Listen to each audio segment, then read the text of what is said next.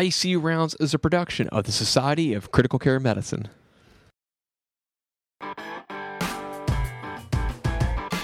This is ICU Rounds. My name's Dr. Jeffrey Guy. I'm an associate professor of surgery and director of the Burn Center at the Vanderbilt University School of Medicine. Hey everybody, welcome back. This is Jeff Guy. Clearly one of the leading causes of death in the trauma patient, certainly the leading cause of early death in trauma patients, is that associated with hemorrhage. And there's been a tremendous amount of effort associated with reducing these early deaths by the development of pre-hospital trauma care systems, improvement in EMS education and EMS delivery systems, the introduction of tourniquets into the pre-hospital and battlefield environment. But there's also been some advances in medications that perhaps could be delivered in the way we transfuse blood and blood products of patients who are with a life-threatening hemorrhage. What we're going to discuss today is the role of tranexamic acid. There was an article recently that looked at several articles and studies, namely the CRASH studies, that looked at tranexamic acid. And the idea behind the use of tranexamic acid is this is a medication that can be administered in the early period following a traumatic injury, and that this may reduce the rate of ongoing bleeding and therefore hopefully reduce the early deaths associated with exsanguination, as well as some of the complications that develop later, perhaps in the days, the weeks that follow, due to the effect of hypovolemic shock associated with ongoing bleeding. So we're going to talk about this study that was called the CRASH-2 study, and the bibliographical reference for this was in the Lancet back in 2011. And they did the CRASH-2 trial because they wanted to evaluate the impact on the administration of this medication called tranexamic acid on patients who had evidence or at risk of significant hemorrhage, typically within 8 hours of injury. And what they showed from that was that there was a significant reduction in what's called all-cause mortality. And basically, you don't know what the patient died from. They may have been their injury may have been associated with a traumatic brain injury, but people who are making these decisions in real time, be they be on a battlefield or an emergency or casualty department or in an ambulance or helicopter, they don't know why the patient's dying. They just need to know that the patient's dying, and can the administration of this medication, tranexamic acid, improve the outcome. And they did show that there was a relative risk reduction, overall relative risk reduction of 0.91, and it was statistically significant. And by administering this medication, there was no apparent increase in the events of vascular occlusive events. And this is something that you need to be mindful of. There's been other medications that we've tried to look at that have been used to try to stem the tide of ongoing hemorrhage in patients that are bleeding from surgical bleeding or traumatic bleeding, things like recombinant factor VII. And as these things are trialed, one of the things that people are looking for as complications is, okay, well, this stopped bleeding in a particular subset of patients, but it caused all these significant occlusive events or strokes or heart attacks or DVTs or pulmonary emboli in its other group of patients. And so is it helping all patients, or is it helping some patients and harming others? And so this particular study kind of wanted to peel back a little bit further as to who potentially benefits from the administration of tranexamic acid, and particularly in regards to bleeding, and is it a time-sensitive phenomenon? Should we, somebody comes in 6 or 7 hours after the traumatic injury, do they potentially benefit from the administration of tranexamic acid? Now, the CRASH trial was really motivated by the evidence that the administration of tranexamic acid reduced bleeding in patients who were undergoing elective surgical procedures. And therefore, the initial hypothesis was that when you gave this drug, that it inhibited the process of fibrinolysis. Now, what happens is that as we form clot, we lay down fibrin. That's part of the coagulation cascade. But part of the body's natural response is so that everything is regulated. There's a counter-regulatory mechanism to everything. So as you're laying down fibrin, you don't want the whole coagulation system, the whole vascular system, to form into a big fibrin cast. And so there's a mechanism that starts breaking down fibrin. And so the initial hypothesis was that by administration of tranexamic acid in these patients undergoing bleeding from elective surgical procedures, perhaps that we were inhibiting to some degree the fibrinolytic pathways. and by inhibiting fibrinolysis or the breakdown of clot, that this was leading to improved hemostasis and reduction of bleeding. And interesting, when the authors went back and looked at some of the data from the crash trials, there was really no difference recorded in transfusion requirements between the experimental group that received the tranexamic acid and the placebo groups.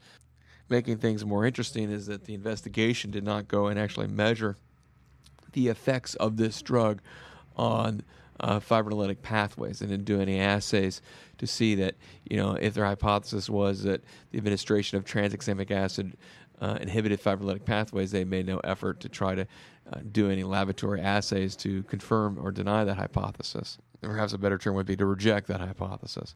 Now, one thing that we said was interesting is that there was no perceived difference in transfusion requirements between the placebo groups and the experimental groups, and it seemed that the experimental groups had improved mortality when they were given the tranexamic acid. So this started people thinking, well, what are their other possibilities? And if you've listened to this podcast at all, you know that there are things that happen to a critically ill or injured person that can result a cascade. We call it pro-inflammatory cascade. And this gets into the silly expression that I use all the time: it's not the fall that kills you, but the sudden stop. So sometimes if patients who have septic shock, for instance, they'll have a bacterial infection in their lung or their blood or their abdominal cavity. This initiates the body's inflammation, and this results in, say, septic shock. And so one of the theories put forth was that if we're not seeing a measurable difference in transfusion requirements between those patients who received the tranexamic acid and those who did, maybe that the effect of survival that we're seeing is related to this is abrogating or decreasing the harmful inflammatory response that's associated with a major injury. You look at the crash trial, the authors didn't try to segregate who would receive the tranexamic acid, and the difficult there is well, how do you know if somebody had, say, a pelvic hematoma from a pelvic fracture versus a traumatic brain injury? They're both potentially life-threatening injuries. However, the open book pelvic fracture is more likely to exsanguinate. Well, the authors didn't really want to discern between those two groups of patients, because it was their opinion that the people who are going to be making decisions about to administer the drug don't have the clairvoyance or the ability to say, well, this person's dying of a traumatic brain injury, this person's got an aortic hematoma and is bleeding from an aortic injury. So they didn't really want to segregate, so they looked at all-cause mortality. The authors state in their paper, they say the focus on all-cause mortality was appropriate because it is an outcome that matters to patients and one that is not affected by the methodological problem of competing risks. They go on to say, however, the effect of the trial treatment on the biologically relevant outcome could have been diluted by outcomes on which the tranexamic acid might have little or no effect. In response to these concerns, we undertook an exploratory analysis of the effect of tranexamic acid on mortality due to bleeding. And it's kind of what this paper here that we're looking at is, what is the impact of tranexamic acid on bleeding or people who present with signs and symptoms of bleeding. And again, you need to kind of get a little bit out of kind of the bow tie wearing kind of, I'm going to be really critical about a paper and imagine who is going to be making decisions about the use of this drug or what circumstances you're going to be in. You may be in an MICU and somebody's got a massive GI bleed from esophageal varices or from a from an ulcer that's bleeding, or you may be in the emergency department or a helicopter and somebody's bleeding from major trauma. So you're going to have very little information at that point, and the only thing you're really going to be able to rely on when you reach for the drug is this patient bleeding? What's the severity of the hemorrhage? And the way I've determined that in a lot of cases isn't going to be so much on laboratory data, what their hemoglobin concentration is, or what their thromboelastogram looks like, or their PTT, or what their PA catheter data looks like. It's going to be this patient's bleeding, this patient's in shock. So how the crash trial was done is they randomly allocated over 20,000 adult trauma patients with or at risk of significant bleeding who were within 8 hours of injury, and these patients either received tranexamic acid at a loading dose of 1 gram over 10 minutes, followed by an infusion of 1 gram over 8 hours, or a matching placebo, and they had a 99.6% follow-up. The primary outcome was death in the hospital within 4 weeks of injury, with cause of death described as in the categories of either bleeding, vascular occlusion, such as a myocardial infarction, stroke, or pulmonary embolism, multi-organ failure, head injury, or other. And on the analysis that actually examined the effect of death due to bleeding, they actually broke it down to what are some of the baseline characteristics of these patients when they presented. And one was time from injury to treatment, and they broke this down into patients who presented in less than an hour, patients who presented from 1 hour to 3 hours, and those patients who presented in greater than 3 hours. And that's the time that they were injured to the time they got the tranexamic acid. The severity of hemorrhage, which they assessed based on the systolic blood pressure. And they broke those groups down into a systolic blood pressure less than 75. Second group was those who had a pressure between 76 and 89. And then the last group was basically those who had a systolic blood pressure of greater than 89 millimeters of mercury or 90. So you can see there that that's kind of a really tight clustering of people who really have some form of hypovolemic shock, and even, they're considering the high end as normal. It'd be interesting to see, would you then exclude people who had, say, a blood pressure of break it down to like a blood pressure greater than 110 or 120, people are compensated. And then they looked at GCS. Severe GCSs were considered 3 to 8, moderate 9 to 12, and mild 13 to 15. As well as they broke it down then as a type of injury. Penetrating trauma, blunt, plus, and the third group was blunt trauma and combined with penetrating trauma. Now, of all these patients that we presented, there were 3,076 deaths from all causes, and death to bleeding accounted for 1,063 patients, which accounted for 35% of all the deaths. Now, the risk of death due to bleeding was significantly reduced by the administration of the tranexamic acid. That's down to 4.9% patients died because of bleeding in the tranexamic group versus 5.7% in the placebo group. So the relative risk reduction by the administration of tranexamic acid in patients who were bleeding was 0.85. Now, if you're not comfortable or if you're not familiar with the idea of relative risk is, placebo, if we took two groups of placebo, it was as good as placebo, the relative risk would be 1. Basically, the drug had no effect. If the relative risk is less than 1, that means the drug is having a positive effect in reducing the mortality associated with that condition. If the relative risk is greater than 1, that means the medication or the treatment is increasing the mortality, that you're harming the patient compared to giving just placebo or nothing at all. Now, the authors report that there was no significant effect on the risk of death for the other non-bleeding causes when combined in their data. And what's interesting, if you look at their paper, the time to treatment, from say the time of injury to the time of treatment of tranexamic acid, had significant differences in the relative risk. For those patients who the time of treatment was less than an hour, the relative risk was 0.68. If the patient presented between 1 and 3 hours, the relative risk was 0.79. So there was still a benefit in the administration of tranexamic acid in patients who presented from 1 to 3 hours compared to the control. That's good. But if you could give it earlier, say less than an hour, that even had a more beneficial effect.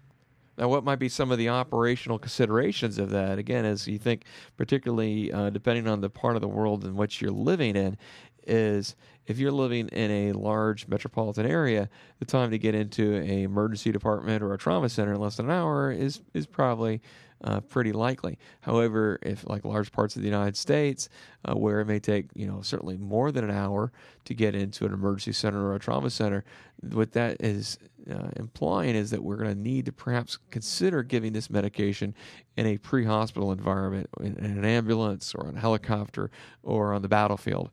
However, the data, and here's what's important, is that the data that demonstrate on this paper that in patients who received the tranexamic acid greater than 3 hours, there was an increase in the relative risk. In that group, they had a relative risk of 1.44. So after 3 hours of injury, the administration significantly increased the risk of bleeding, increased the risk of death due to bleeding.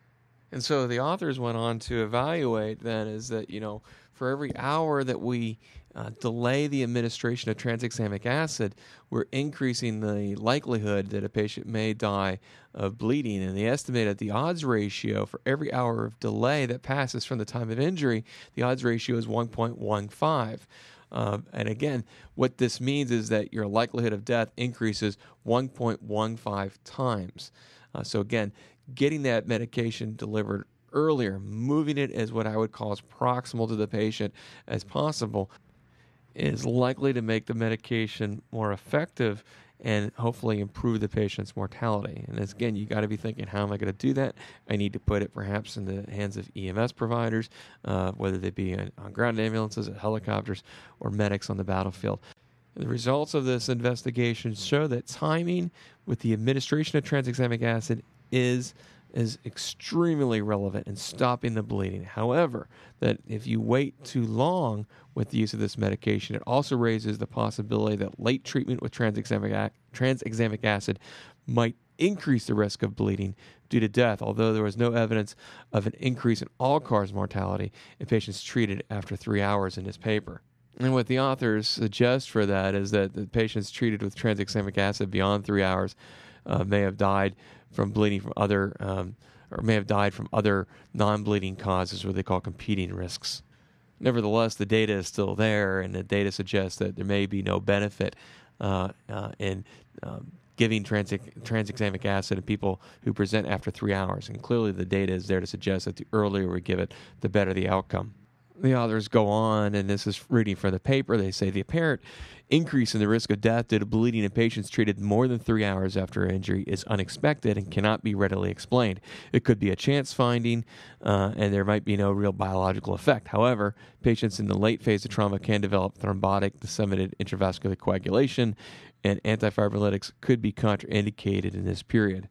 So finally, in conclusion, what they say is that a systemic review of randomized control trials concluded that tranexamic acid safely reduces mortality in bleeding trauma patients, and that their data strongly endorses the importance of early administration of tranexamic acid in bleeding trauma patients and suggests the trauma systems should be configured to facilitate this recommendation. And this is what we're talking about. Try to design a system in which you're able to get the drug as proximal down to the system as possible in the hands of pre-hospital providers or hospital helicopter providers or emergency departments, because this data clearly shows that the earlier you give it, the more likely it's going to be beneficial in regards to mortality.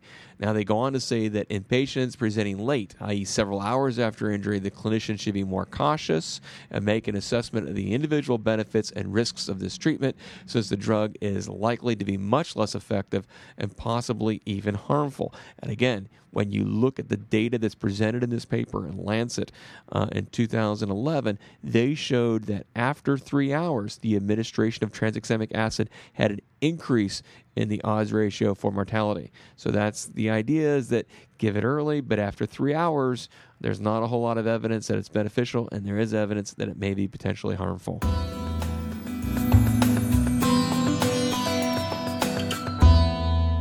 Well, thanks for listening to ICU Rounds. Once again, my name's Jeff Guy. You can reach me on Twitter at iCriticalCare.